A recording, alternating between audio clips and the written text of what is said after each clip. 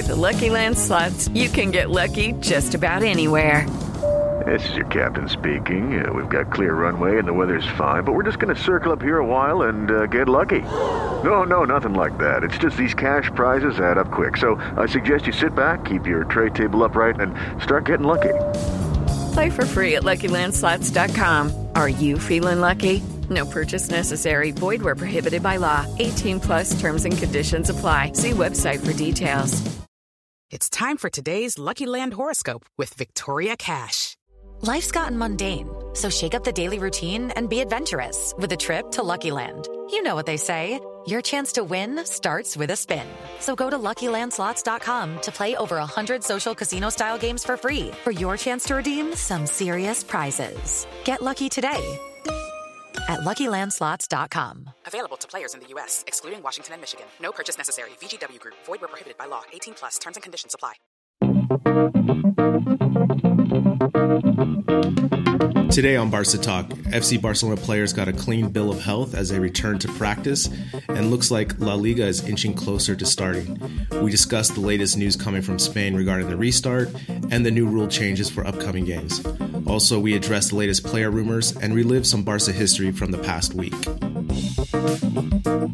Hello and welcome to Barca Talk, the podcast for FC Barcelona fans. I'm your host, Gabriel Quiroga, here in Madrid, Spain, and with me to talk some FC Barcelona from Miami is Alejandro Villegas. Alejandro, ¿qué tal?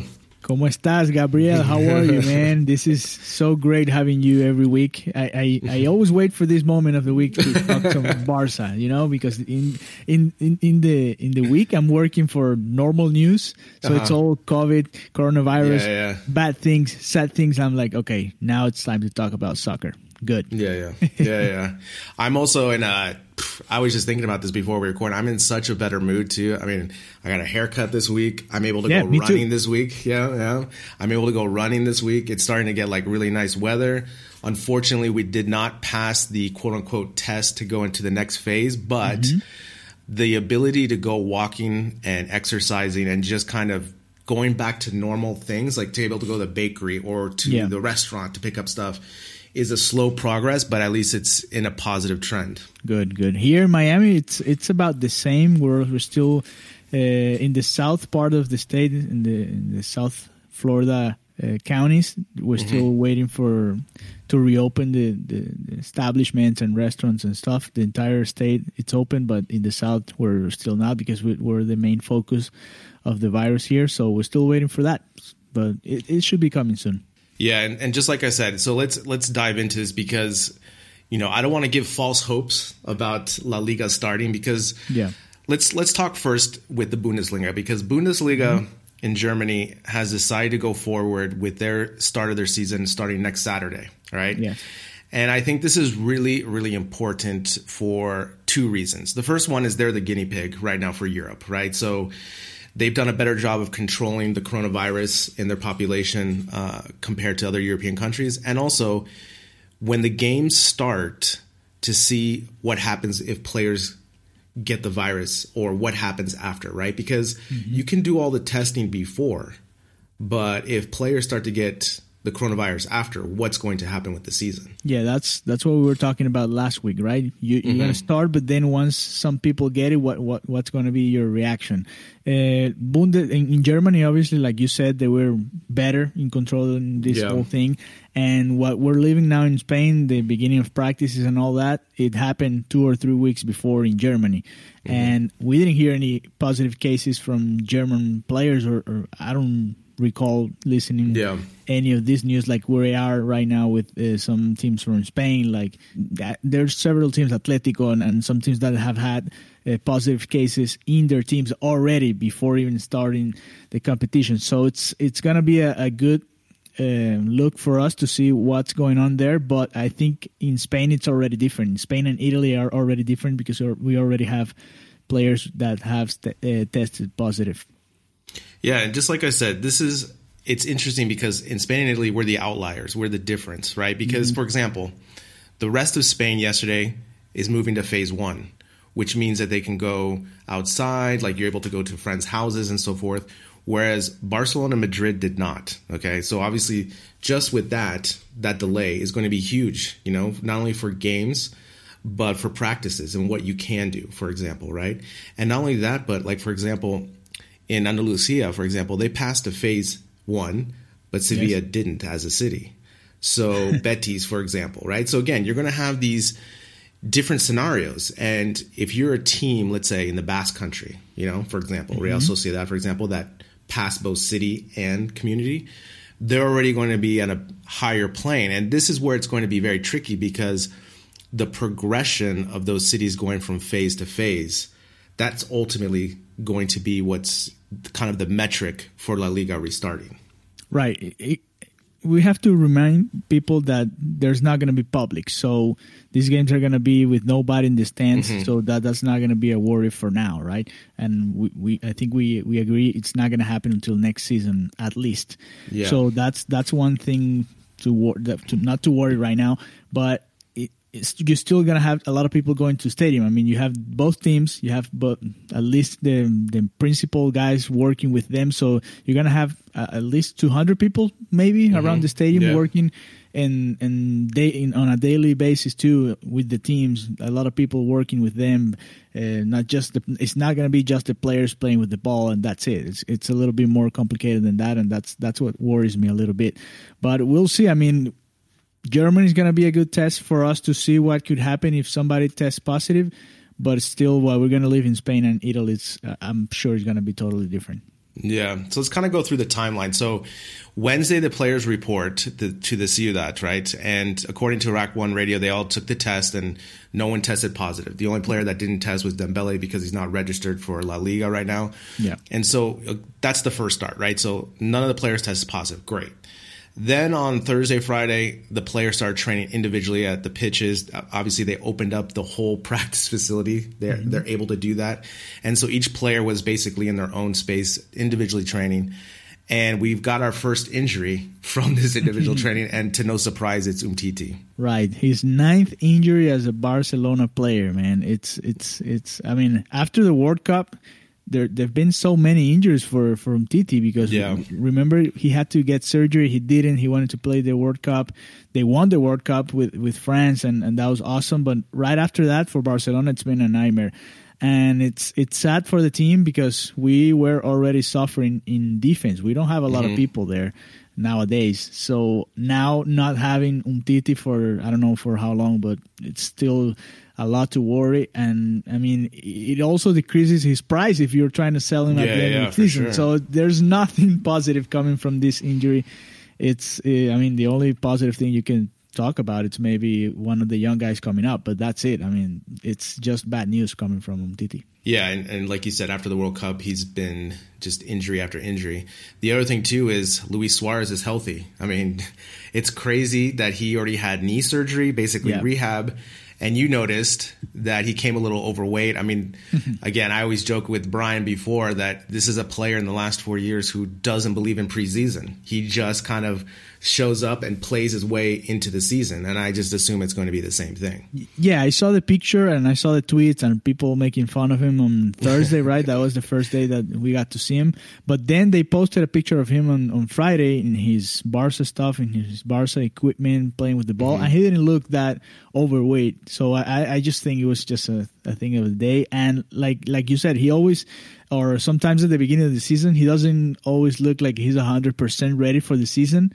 But then he starts just scoring goals and playing well. So I don't think that's going to be a problem for Suarez. And hopefully he just comes back and he's ready to score goals. It's awesome how fast he recovered, right? Before the season stopped for the coronavirus thing, we were already talking or listening about how Suarez might get to the end of the season, to maybe the last couple of rounds of the Champions League or maybe the last rounds of La Liga. And we saw it. Here we are in the first week of May, and he's ready. So he had surgery just 4 months ago, and he's ready to go. Yeah, it's crazy. And I think actually this is going to benefit him tremendously because of the way that they're plateauing the training, right? Because essentially they're doing individual training. So he's able to get back into the groove, and then eventually it's going to work into team, and he's going to be at the same level as everyone else, essentially, because everyone else is going through the same steps. So I think that's really going to help him. Now, I want to just quickly talk about also, with the training, they came up with some new rules that they have to do. I don't know if you heard about this, that the players cannot change in the locker room. That's one of the things. So they have to show up individually. They can't carpool like Luis Suarez and Messi love to do. Yeah. And they have to show up in their practice uniform to the Ciudad. And on top of that, they have to do their own laundry. So these are exactly. So these are some of the little quirks, and rules that they have to implement. It looks like college, right? You have to do your own laundry. You have to go by yourself. I mean, it's all right. They have to get used to this new way of living, and that's. I mean, they're part. Like we said last episode, they are part of society too. They have to do some things that they're not used to, even though they're getting paid millions. That's what it is. If you want to play soccer, that's what you have to do. Yeah, and so here, as I always like to say, I love this word, polemica, right? Controversy. Yeah. Again, this week there was 2 polemicas. There was 2 controversies here, and they didn't really have to do with Barcelona per se. But I just want to kind of talk about this because this is overall, this is something that's going on with La Liga and Segunda. And the first thing I want to talk about is the idea that players were going to be isolated for 8 to 10 weeks away from their families. And this was a big controversy because some players are against it and some players are for it, right? Yeah. And obviously, like you said, this is the new Corona time. And as I look at it, I think of it as a temporary solution to get the league back. And yes, it is 8 weeks away from your family. I understand that. But if you really want to get La Liga back, this is one of the things they can do to implement the safety and security for the players during this time. Yeah, like we said last week, you have to try to see what's realistic about it, right? Mm-hmm. Is it true that they're going to stay and not see their families or see whoever? It doesn't even have to be their families or friends. Or it's not easy. And I saw it here with the NBA plans and the MLB plans. They're all talking about just keeping players like they're prisoners for 5-6 months. And I'm like, that's not realistic. They're gonna just go crazy. They're not just they're not just machines. They need like social life and going out and. Like just any of us, like we have been like in Spain, it's like 3 months of not going out, and people are getting crazy.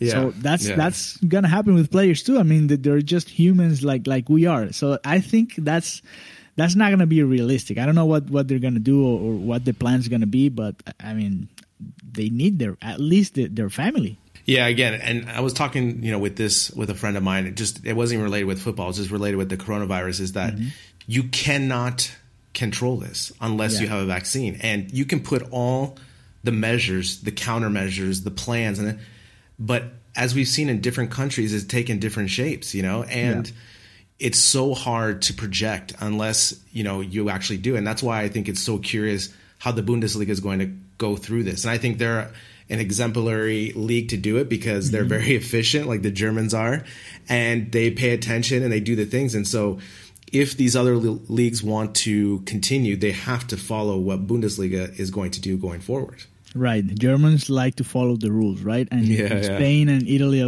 a little different, not so much. Right? Yeah. And they're more like the Latin culture. They're more like the United States. It's a different way of just seeing life. It's just a matter of how they grew up and how they are. It's not easy. The only way I can think of it is just having everybody in the same hotel. Like one team just stays at the same hotel, but you have to have like an army or something to protect. Yeah. You can't have anybody from the outside just coming in because you can risk everything that you're doing. And I don't know if that's realistic at this point. So that's why, and I'm talking about this idea because that's why they were thinking about in the NBA, like moving everybody to Orlando in the Disney resorts and stuff. So they are really isolated, but that's not the case in Spain. Like you don't have this type of space where you can have 20 teams just staying there isolated so they can play in that place. I don't know. We'll see what happens, but I think that scenario is not realistic. Them not going out and not seeing their families for so many weeks and stuff, I don't see it. Yeah, it's going to be, again, it's like, the last time we recorded, so many things have changed already. I didn't think they were going to practice this week. I definitely thought it was going to get pushed back. And so a lot of things happen day to day. And this kind of brought up back another controversy here. So this deals with a player, Fali from Cadiz in the second division. And what happens if a player doesn't want to play? And the reason why this is a big controversy is because some players are starting to rally behind this. Mm-hmm. Obviously, there's no vaccine. This player, Fali, does not want to participate because he's scared for his family. Now, that's his point of view. That's his choice, whatever, right? Yeah. And that's a huge talking point here because obviously you have the two sides. You have the one side screaming, be professional, go back to work. Mm-hmm. And then the other side saying they respect his decision because obviously it's a life-threatening thing. It's not. We're not just talking about a cold or something minor, right? And so he has a very valid belief and feelings about this. So we don't really have this in FC Barcelona, but what happens if more players decide not to play? Right. If a rival of Barcelona doesn't want to play, what's going to happen, right? I think. He has his right. It's just like the country's in a state in an emergency state, right? So you have the right to say, man, we're in an emergency state. Soccer, football is not a priority right now. So why are we pushing people to do this while it's not really safe? Like you wouldn't do that in the middle of a war or something like that. Yeah. Right? So I see his point. I see the other point too. Like you're a professional. Like some of us. I'm a journalist. I'm still working. A lot of people are going out and are still working because they have to. Because that's just their duty. They're getting paid. They have to do it. If they don't do it, somebody else is going to do it. So, I think that's going to be the case here. If he's not going to play, they're just going to bring somebody else, and that's it. And if, he rallies with 50, 100 players, they're going to find somebody who's going to play. I think that's going to be the case. I don't see this getting to a point where Messi says he's not going to play or Benzema or the big names. That's the only way you can really stop something from happening, right? The real important guy saying, you know what? No. This is not the time to play soccer. We're going to stop until next season, and that's not going to happen. Yeah. Again, this is going to be an interesting thing because, obviously, like I said, it's been a big talking point here on my favorite TV show, El Chiringuito, right? They just been hammering this down. And I don't know if you've seen it lately, but it's even worse because they're on Skype. So imagine 5 of them on Skype trying to yell at each other. It's pure chaos. But, there's a famous pundit on there, and he was just yelling. He's like, be a professional. It's your job and this and that. But it's not like, again, he does have a valid reason, right? Like you said, we're in a state of emergency here in Spain. So it's completely different. And it's just curious to see what's going to happen if more players decide not to participate, and also what happens with their pay. That's the other thing with that idea. I have a question for you. Is there a players' association in La Liga, right? Yeah, there is. Well, they're going to have a very important role here, but that's because seeing it from what's happening here in the U.S., like with the NBA Players Association, the MLB Players Association, that's the first part of trying to come back, convincing them that their players are going to be safe to do whatever they're supposed to do, which is play their sport. So it's going to be on their shoulders right there. Again, but the thing is the association is just not as strong. That's the thing. And, obviously La Liga and the money is going to be pushing, because not only that, it employs more people and it just boosts morale and economy. So it's such a complicated philosophical situation, right? And like I said, I'm glad that the Bundesliga is going first because I think they're going to be the example, and then hopefully Spain can follow suit. So we got this question from Leroy from our Patreon community. He said, what's the impact of FIFA's decision to allow a maximum of 5 substitutions per game? So I wanted to kind of go over this. These are, FIFA approved some new kind of temporary rule changes to help speed the game. I don't know why they need to speed the game because it's not like they're playing 4 games in a day. But let's just highlight some of this. So the first thing is each team will be permitted to use a maximum of 5 substitutes. I think obviously it's a good idea with that because especially in the beginning, you want to allow change. But Alejandro, I ask you, will we use 5 substitutes? Well, I like this new rule. I'm all about giving more players the chance to play because sometimes you just run out of. You see the head coaches and they're like, oh my god, I have one sub left. What should I do? Or they wait too much, like Valverde used to do, right? Yeah. Like, why are you waiting so much? Because they only have 3 substitutions. I don't know. Some other people say, you can sub half of the team. That's crazy, right? half of the 10 players that are playing on the pitch during the game.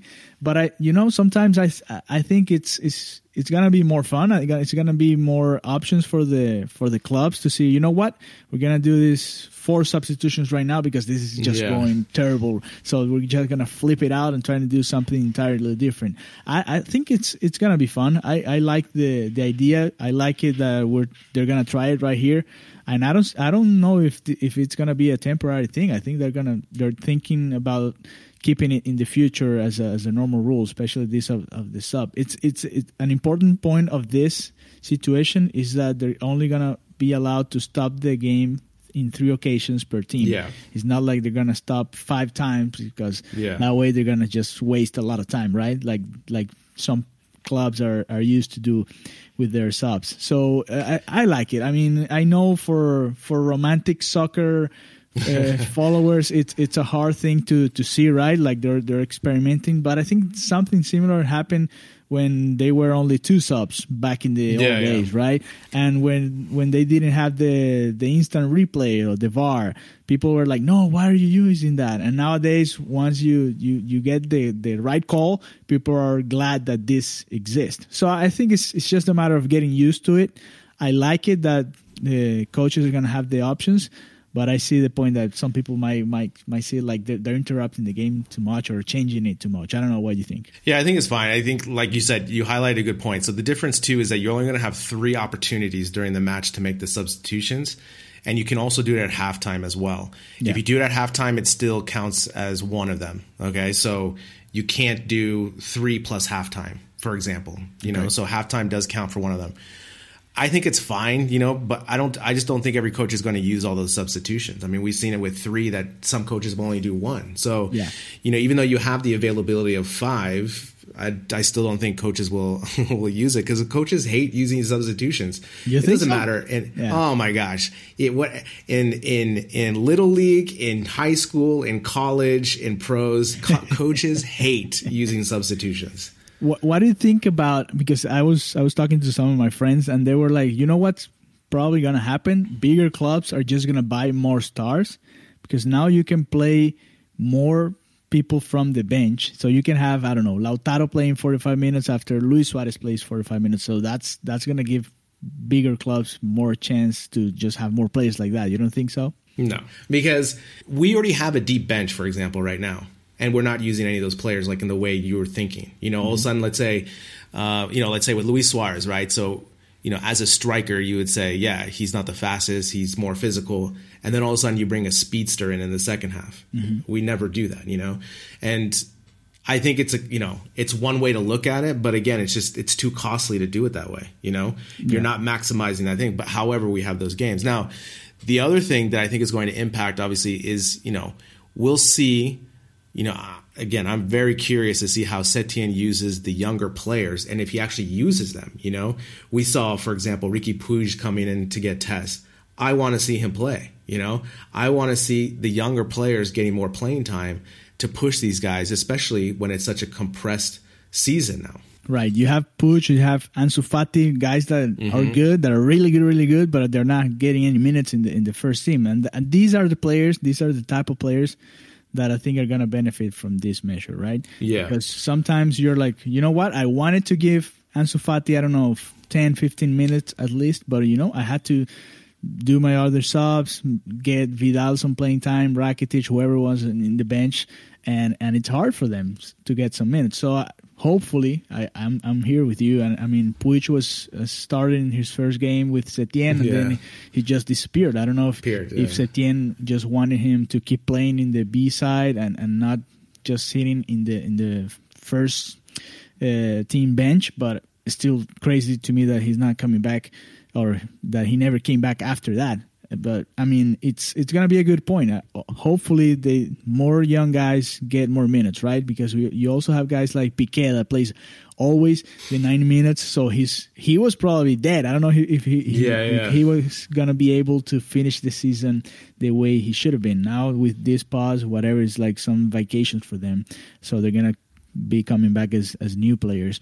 But hopefully that this gives the option to younger players. I'm with you in there. Yeah, again, I think this short season with the intensity of the games being every 2 days or 3 days or whatever is going to happen, is definitely going to benefit the younger teams and the teams that are outside of the major cities because of their training and their ability to adapt faster.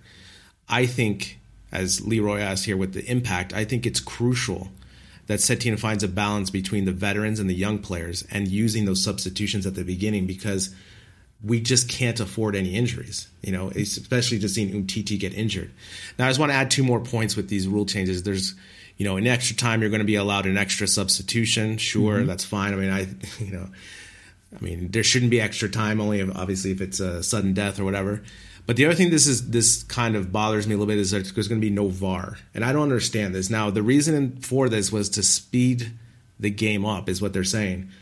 But Alejandro, last time I checked, they're just playing 1 game a day. So who cares if it's an extra 5 minutes just to get the call right? It's not as though they're playing a weekend tournament in California, for example. Yeah, that sounds like a weak excuse, right, to get rid of the VAR. I don't know if it has to be also with the how many people you can have watching the VAR, the monitors, and all that. Could be. Because, you shouldn't. Well, you know what? It doesn't even matter, because you can have 2 or 3 people just separated with whatever distance they need to, and that will be fine. They communicate with their headset, microphone, with the headset anyway. So I don't know, man. I don't like it either. I think it should be the other way around. Not having a referee on the field. You know what? We don't need a referee on the field. We obviously need it, but it should be the other way around. Like, you know what?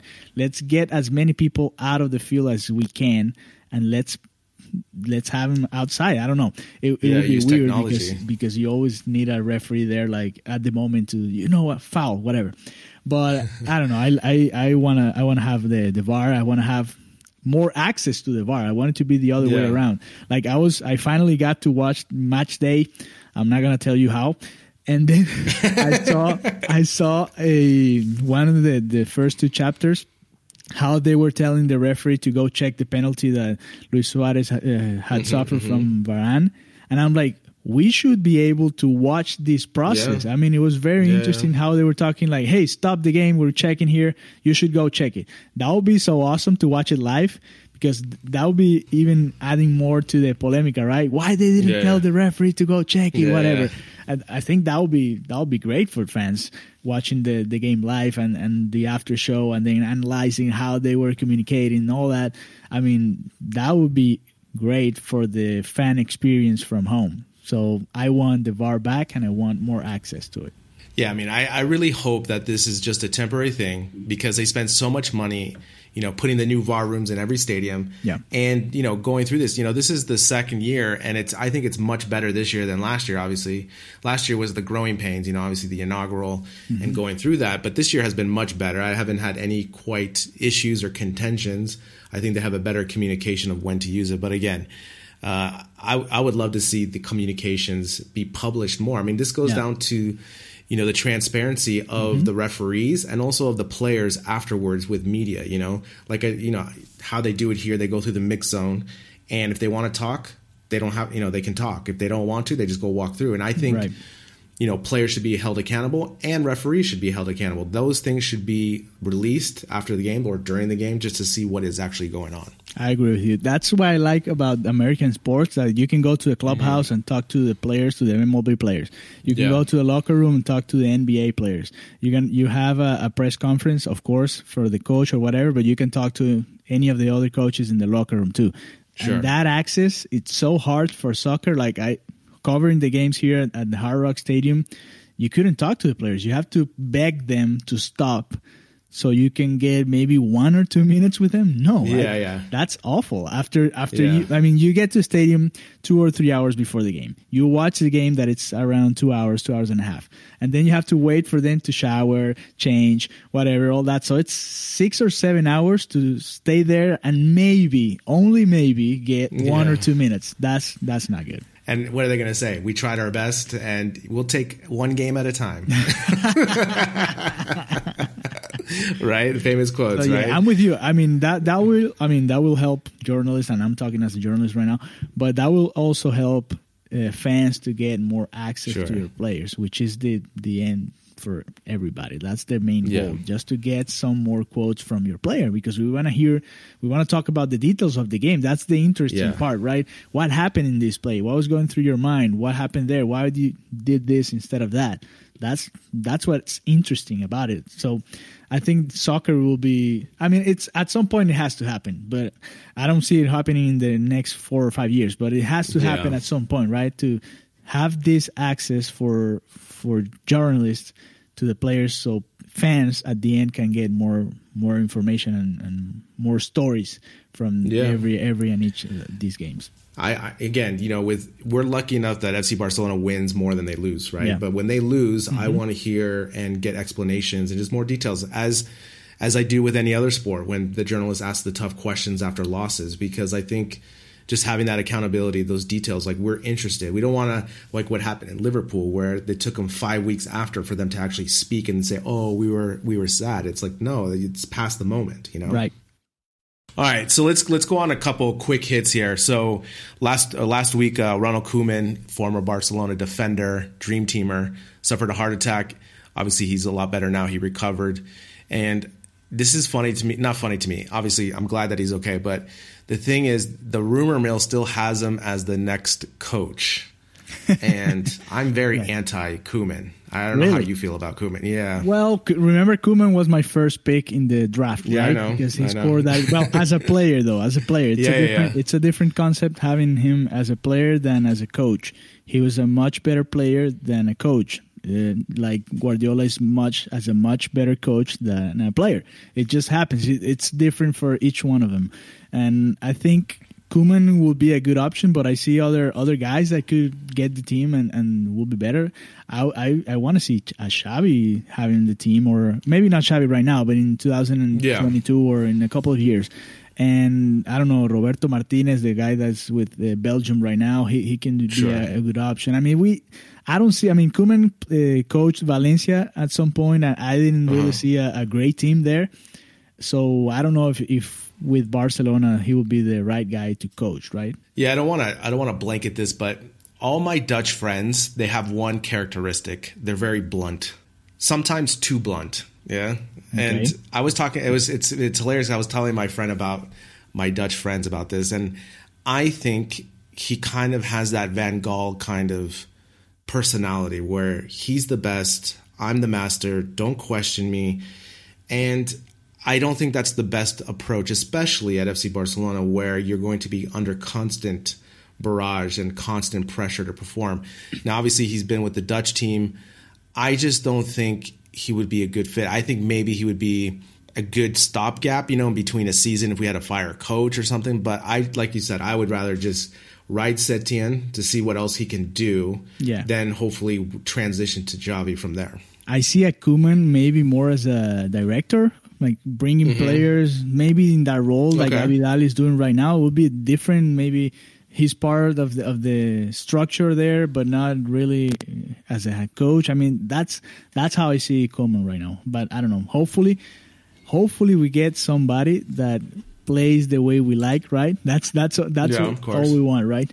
And with Setien, that's not happening right now. So that's why we have all these rumors. Is he going to stay for the next season or whatever? Yeah. But at the end of the day, we just want somebody that gets Barcelona to play the way we used to play at some point. Yeah, and that's a good point. I didn't think of him as being a sporting director. I think he could be that because he would be amazing in contract negotiations, being that blunt, right? He's like, take the $5 million or I walk. You have to do it.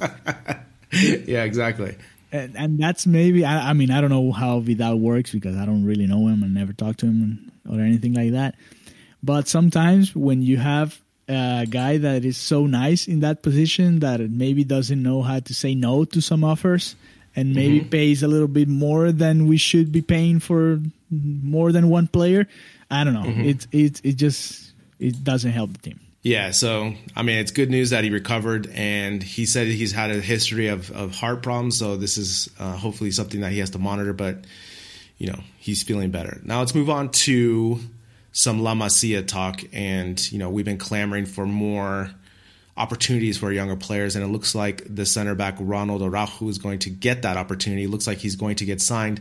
And before we recorded, I asked you, is this more of, like, obviously romantically from afar, you're saying, oh, look, they promoted a Barca B player, right, to the first team. But obviously the reason they're doing this is because they don't have any cash for anything else. They don't have any cash, and they have to fill that place, right? And the other thing that FIFA is going to prove is that we're going to have 23 players for every game. So it's going to be like they do in national competitions.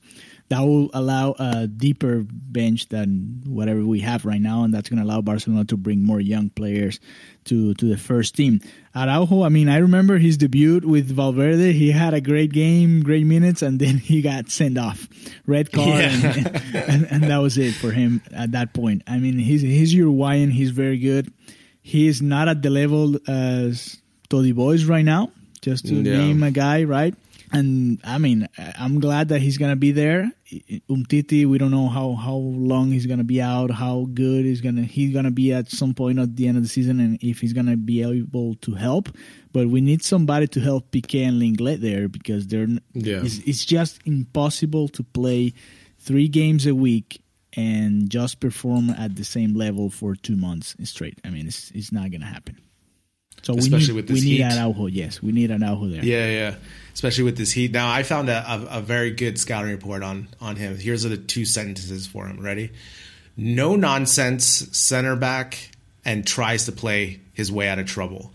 So those are, because obviously the scouting report is still new, right? So this is from FM Scout. So I just thought it was funny because it's like no nonsense center back. I would agree with this. From what I've seen, and also he's Uruguayan, so that kind of fits that profile. Right. Hopefully he's like Diego Godin, right? Yeah. Chema Jimenez, something like that. He's still young. We can't really ask him to be the savior of our defense, because we have so many problems and so many issues, and that's going to be a theme of this Barcelona team, especially not having somebody for Jordi Alba, for example. The sub that we have there is not really at a Barca level right now. Firpo, and in the right side, Semedo has had a good season, but we also have Sergio Roberto there, but sometimes he plays more forward. We don't really, it's a mixture of things, and we need somebody that's just solid in defense, and hopefully Araujo makes the most of this opportunity and he gets the call for next season, because what I'm seeing is that we don't really have somebody to take Piqué's spot after he's done, right? Yeah. We're like, okay, we're selling every young defender that we have. I remember Bartra. I remember, so many names that come to my mind, like, they should be here right now. Yeah. This is the moment where they would have been useful. And now we send Todibo to Schalke, and I read some reports from Sport.s. It's not like I believe everything they write, but they were saying that they were trying to sell him, and I'm like, no, why would you sell somebody that's going to help you?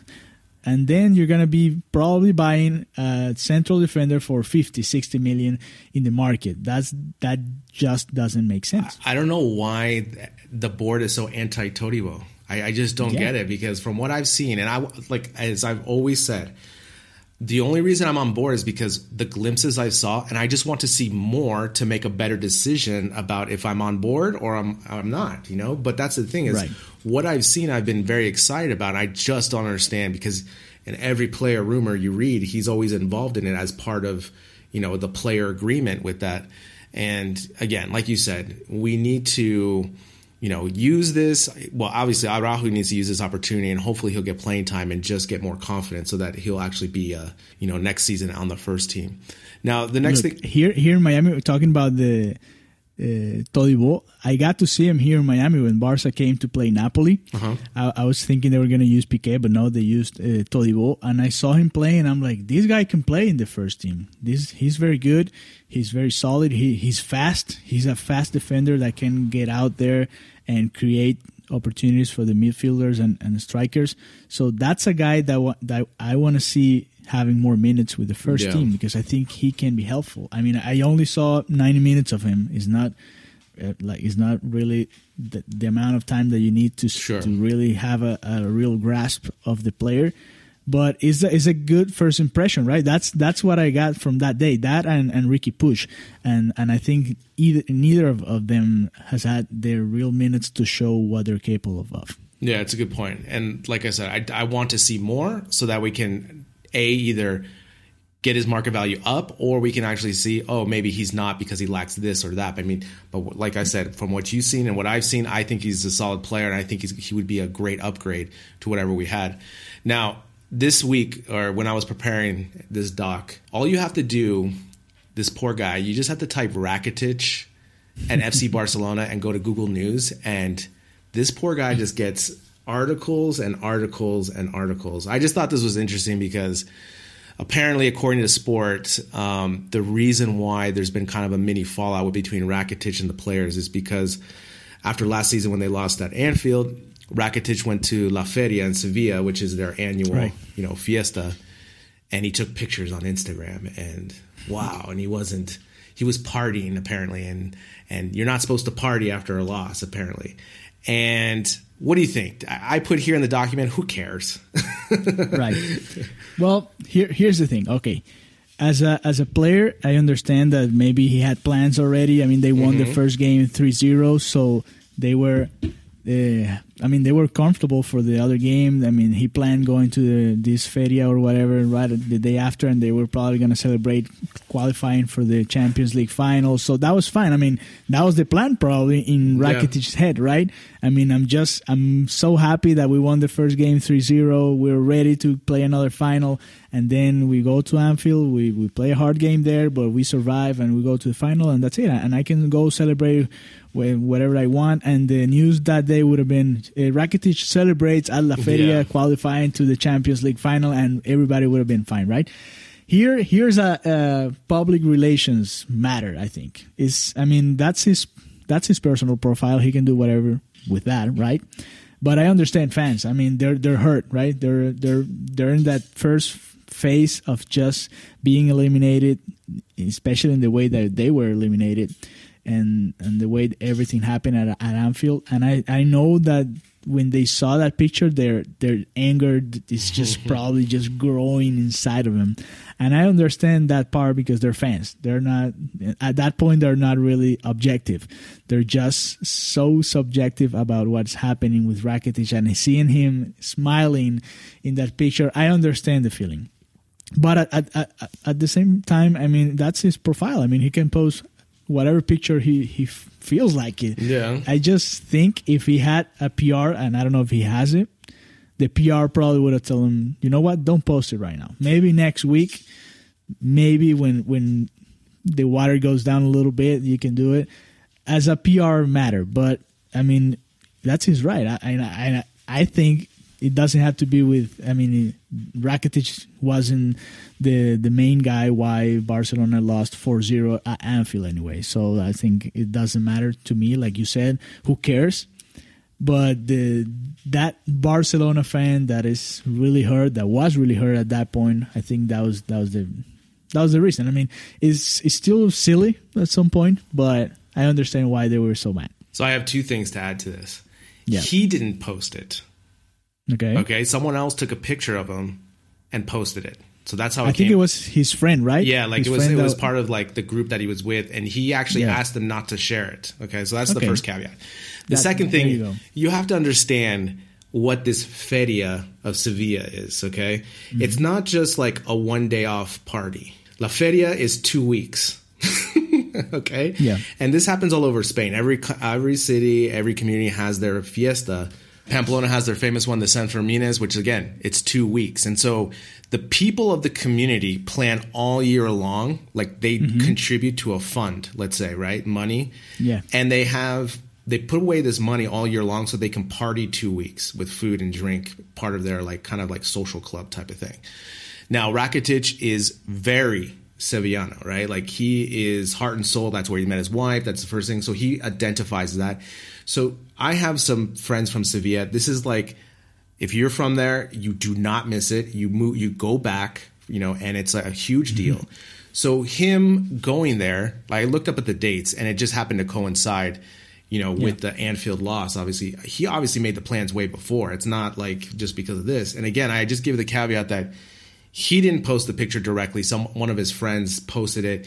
And the other thing too, I just say to it, I just brought this up because I don't really think he really had a fallout with his friends. But the thing is, Rakitic is the transfer boy, whipping boy, basically. I mean, every rumor has him going away, and all the other teams have to respond and say no. And I just feel bad for him because, like we've talked about in the previous episodes, I think he still has value for the team, especially like right now, where I think he'll be a very good sub playing 50 minutes a game and giving us that type of energy. Yeah, I agree with you. I mean, like we said, we both want Rakitic in this team, and we hear, and he was associated with Juventus, Inter, PSG, and you name it, right? So many teams that are supposedly to be interested, or he's going to be part of a trade or whatever, Pjanic and all this saga or whatever.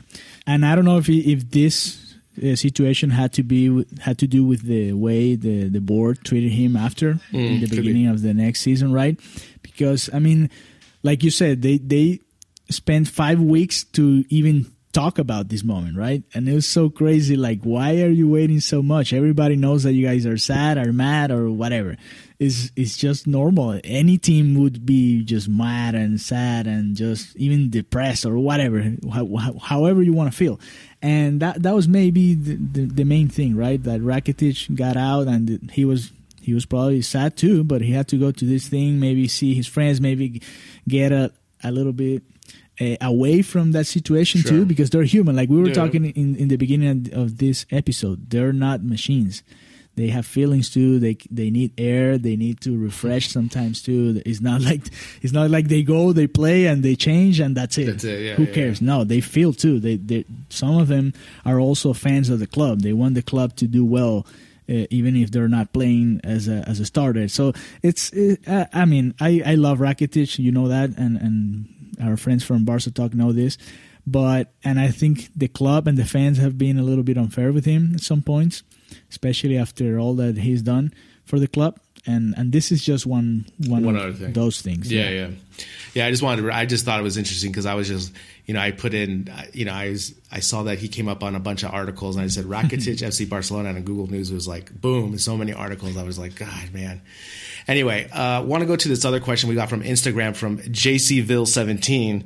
What players would you give away in a Lautaro deal? Now, I'm going to put this caveat. We have here on the document Rakitic and we just talked about how much we love him.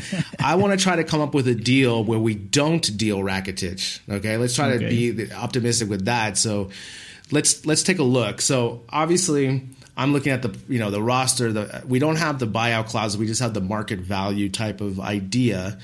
Yes. And I'm looking at this, and I'm already including Arda Turan in this move. Arda. Is he a Barca player? He's still on the books. He's still on the books. He's still on the books. So he's automatically in this. He's kind of like the bag of balls. You know what I'm saying? Like, he's only worth like 650, they say. So throw him in there just to get rid of him. So who else you got in here? Who else would you put in here in this? I wish that, for basketball, they have this trade machine on ESPN. I wish they would do the same thing for football. I think it would be really fun. It's probably going to happen now that there's not going to be a lot of money involved. Sure, for transfer. Or as much money involved as they used to be. You're going to have to start trading players like they do in the NBA or MLB or other sports. Because that's the only way to really get the player that you want. Here's the thing, though.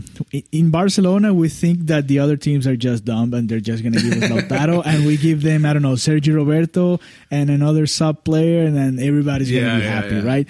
And that's just not going to happen. If they're going to give Lautaro to Barcelona, they're probably going to ask for a very good player back, right? And who's that player right now? And that's why Arthur was in so many rumors, because that's kind of the profile of a player that you would ask if you're Inter Milan, right? Sure. Because you're not going to get a Semedo or, I don't know, I don't even see, like, who else could be, like, Braithwaite? No, they're not going to get that type of player. They need a good guy that can really help the team. So he has to be Rakitic. Vidal, maybe, Arturo Vidal, that you don't like, and that has experience in Italy and has played with Juventus and has one more year. But I don't know. I mean, that would be the guy, Arturo Vidal, maybe.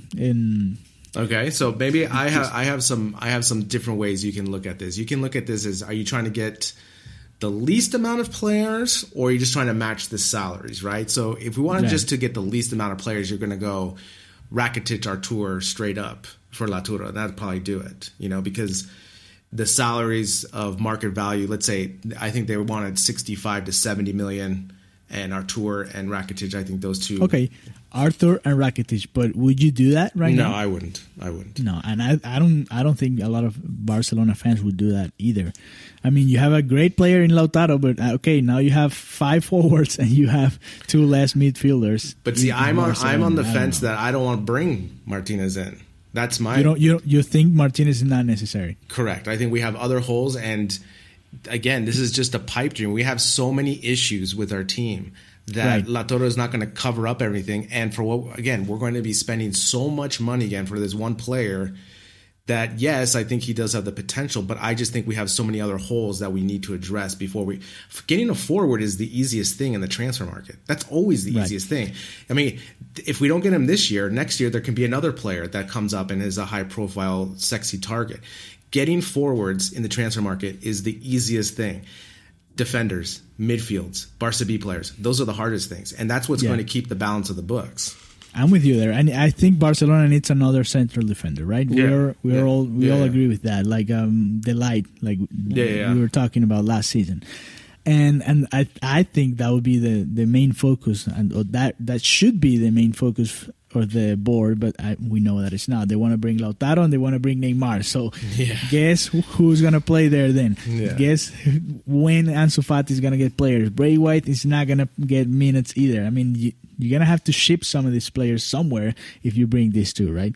I mean, I don't know. If you want to bring Lautaro, I think if it's not going to be with money, if you're going to give players away, you're going to end up giving away Artur and Rakitic, like you said. What about this? I would add Vidal there because what about Vidal and Ansu Fati? I wouldn't do that with Ansu Fati because Ansu Fati is maybe the best young attacker that you have in the Barca B side. So why would you give? I mean, in the future, Lautaro is a great player, but he's gonna need an Ansu Fati by his side. But maybe a couple of years. You can't have it all. You can't have it all. No, I know we can't have it all. That's why I wouldn't bring him either. Like we have so many forwards right now, and I don't think that's a priority for this team right now. But I think Ansu Fati is just not transferable. I would put him with Messi and Ter Stegen. Really? Oh, yeah. Man. I mean, he's so young and so good. Gabriel, I don't know. Is he really that good? Yeah, he is that good. Man. I don't know. He is that good, and he can be even better if we polish him enough. But do you have faith that we can polish him? That's the thing. I mean, that's a different thing, right? But you have to trust your team. I mean, you can't do anything else. It's not gonna that's what you have to focus on. So to bring Lautaro, I think. I mean, if you want to go that route, maybe thinking about how Artur is never. I mean, at this point, he hasn't found a way to play the entire 90 minutes. That's a handicap of him. Yeah. He gets injured every now and then too, and that would be maybe a thing.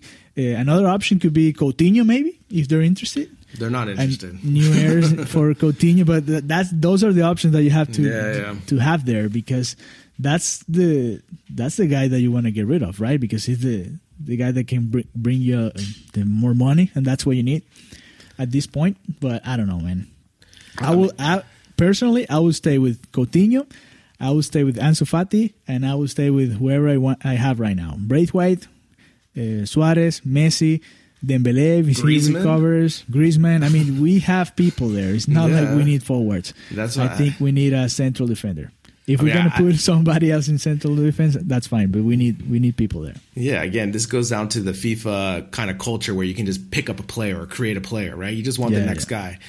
Again, I think he's a good talent, but I just don't think there's the need. And if you're looking at this economically and, where's he going to fit? And we haven't had a coach that's been able to interchange these players and forwards and keep them all happy.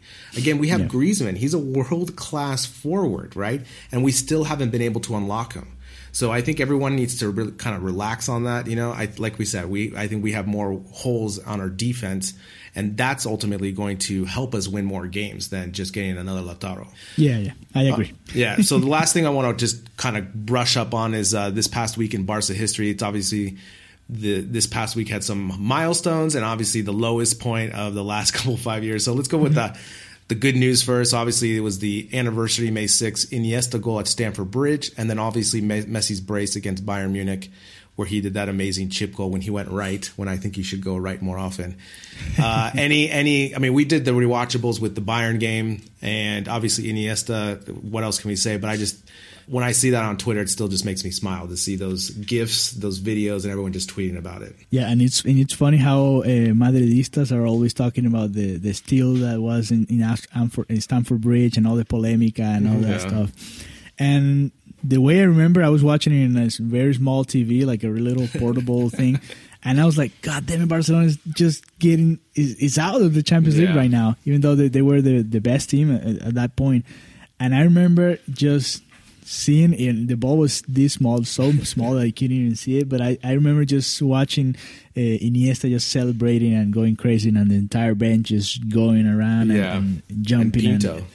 That was awesome. That was right before one of my baseball practices way back in the day. So I was jumping right before the practice, celebrating and stuff, and everybody was like, "What are you doing?" Yeah. I remember always with that, that game against Chelsea is. I had a friend who was my only friend in Phoenix that liked football with me. But he was a huge Chelsea fan. And I just remember the Michael Essien goal that he scored at the first half. And I was like, are you kidding me? Yeah, I was like, Michael Essien scores what? 2 goals a year, And he scores that one. Yeah.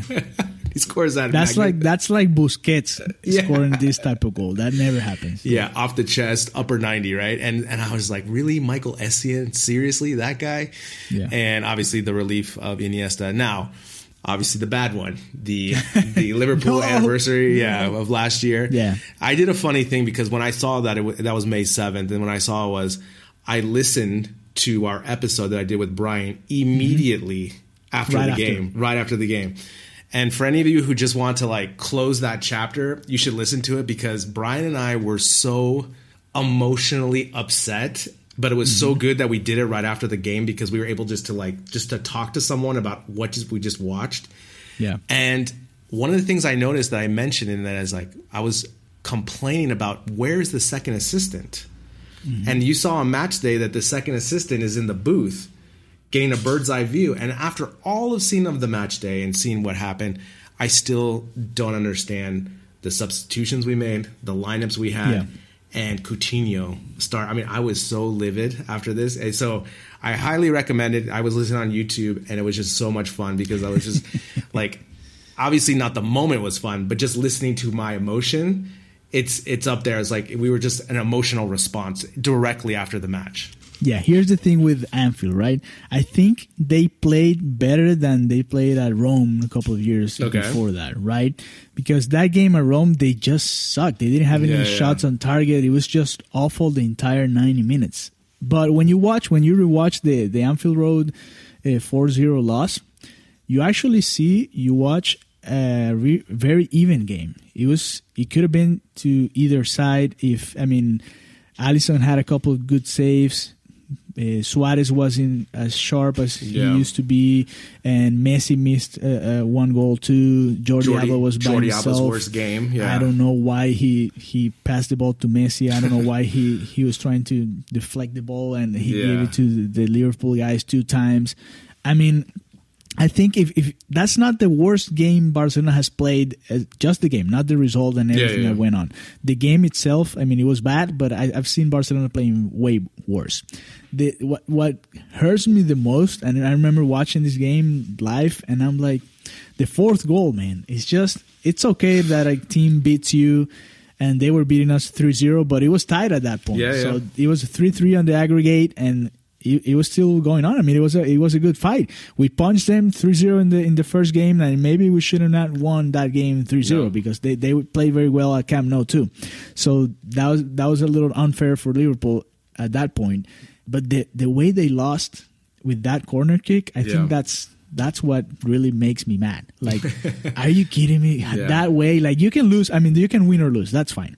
But you cannot lose at this level that way. That's what really gets me. Yeah, amateur hour. It's complete amateur hour. But I mean, have a listen to it. It's funny because I'm just going off about how Valverde shouldn't get on the plane. And it's just funny to see fast forward that he made it all the way till January, after that debacle. And I remember Jordi Alba. I was complaining about Jordi Alba. I mean, I was so pissed, right? Because the tripleta just crashed in 90 minutes, and just like you said, losing on an amateur hour goal. And it's just, I listened to the whole thing and I just laughing about it. That season last year was going so perfect. Like we beat Real Madrid 5-1 without Messi. Yeah. We got rid of Real Madrid in the semifinals of Copa del Rey. Yes, that was awesome. At Bernabeu, we crushed Manchester United in the quarterfinals. We crushed Liverpool we didn't crush them. It was 3-0 in the first game, the first leg. That season was just perfect. I mean, they were in the final. Perfect in results. Okay, I mean, that's what I was going to say. It was going the way we want. Like we are leading in La Liga. That's fine. It's not even close. We are in the semifinals of the Champions League. We're in the final of the Copa del Rey, and this moment just stopped everything for Barca. And I know. That's what happens. I know. We weren't playing like the Barca Pep, but we weren't playing like Luis Enrique Pep team. But it was still a good season in results. I know. That's in paper, and it sucks that it just went down that way so fast in 90 minutes. Not even 90 minutes, because if you watch a game, 10 minutes. It was 1-0 at halftime. So we were still finalists. 45 minutes left. So that's what really gets me. Those crazy 45 minutes. It's just awful. Yeah. Well, if you're bored this weekend, have a listen to it because it's so funny. My voice is completely different. I'm so upset. I'm just rambling. And it was funny because I'll never forget that night in that I texted Brian. I said, we should record. And he just says, yes, 15 minutes. And I just remember we just both jump on and we just started. He hit the record button and we just started talking. And it was so funny. So I remember that. But again, like you said, the last season, it was in our hands. But I just think, under Valverde, it was a mirage the whole time, especially the style of play. But, I just thought it was an interesting week of anniversaries because you have the highest of highs, right, of those two moments, and then the lowest of lows with the Liverpool and Anfield thing. So that's it I'm anxious to see what happens this week with Bundesliga. I mean, we're going to have football finally to come back to. And yeah, if you want to check out some football this weekend, you can check out the Korean football too if you want. Always better than nothing. Yeah, that's true. Well, until next time, thanks for listening. We'll continue to monitor the transfer mill, La Liga, and FC Barcelona news. Until next time, Visca Barça. Visca Barça. Sports Social Podcast Network. Hey guys, it is Ryan. I'm not sure if you know this about me, but I'm a bit of a fun fanatic when I can. I like to work, but I like fun too. It's a thing. And now the truth is out there. I can tell you about my favorite place to have fun. Chumba Casino. They have hundreds of social casino style games to choose from with new games released each week. You can play for free anytime, anywhere. And each day brings a new chance to collect daily bonuses. So join me in the fun. Sign up now at ChumbaCasino.com. No purchase necessary. VGW Group. Void where prohibited by law. See terms and conditions. 18+.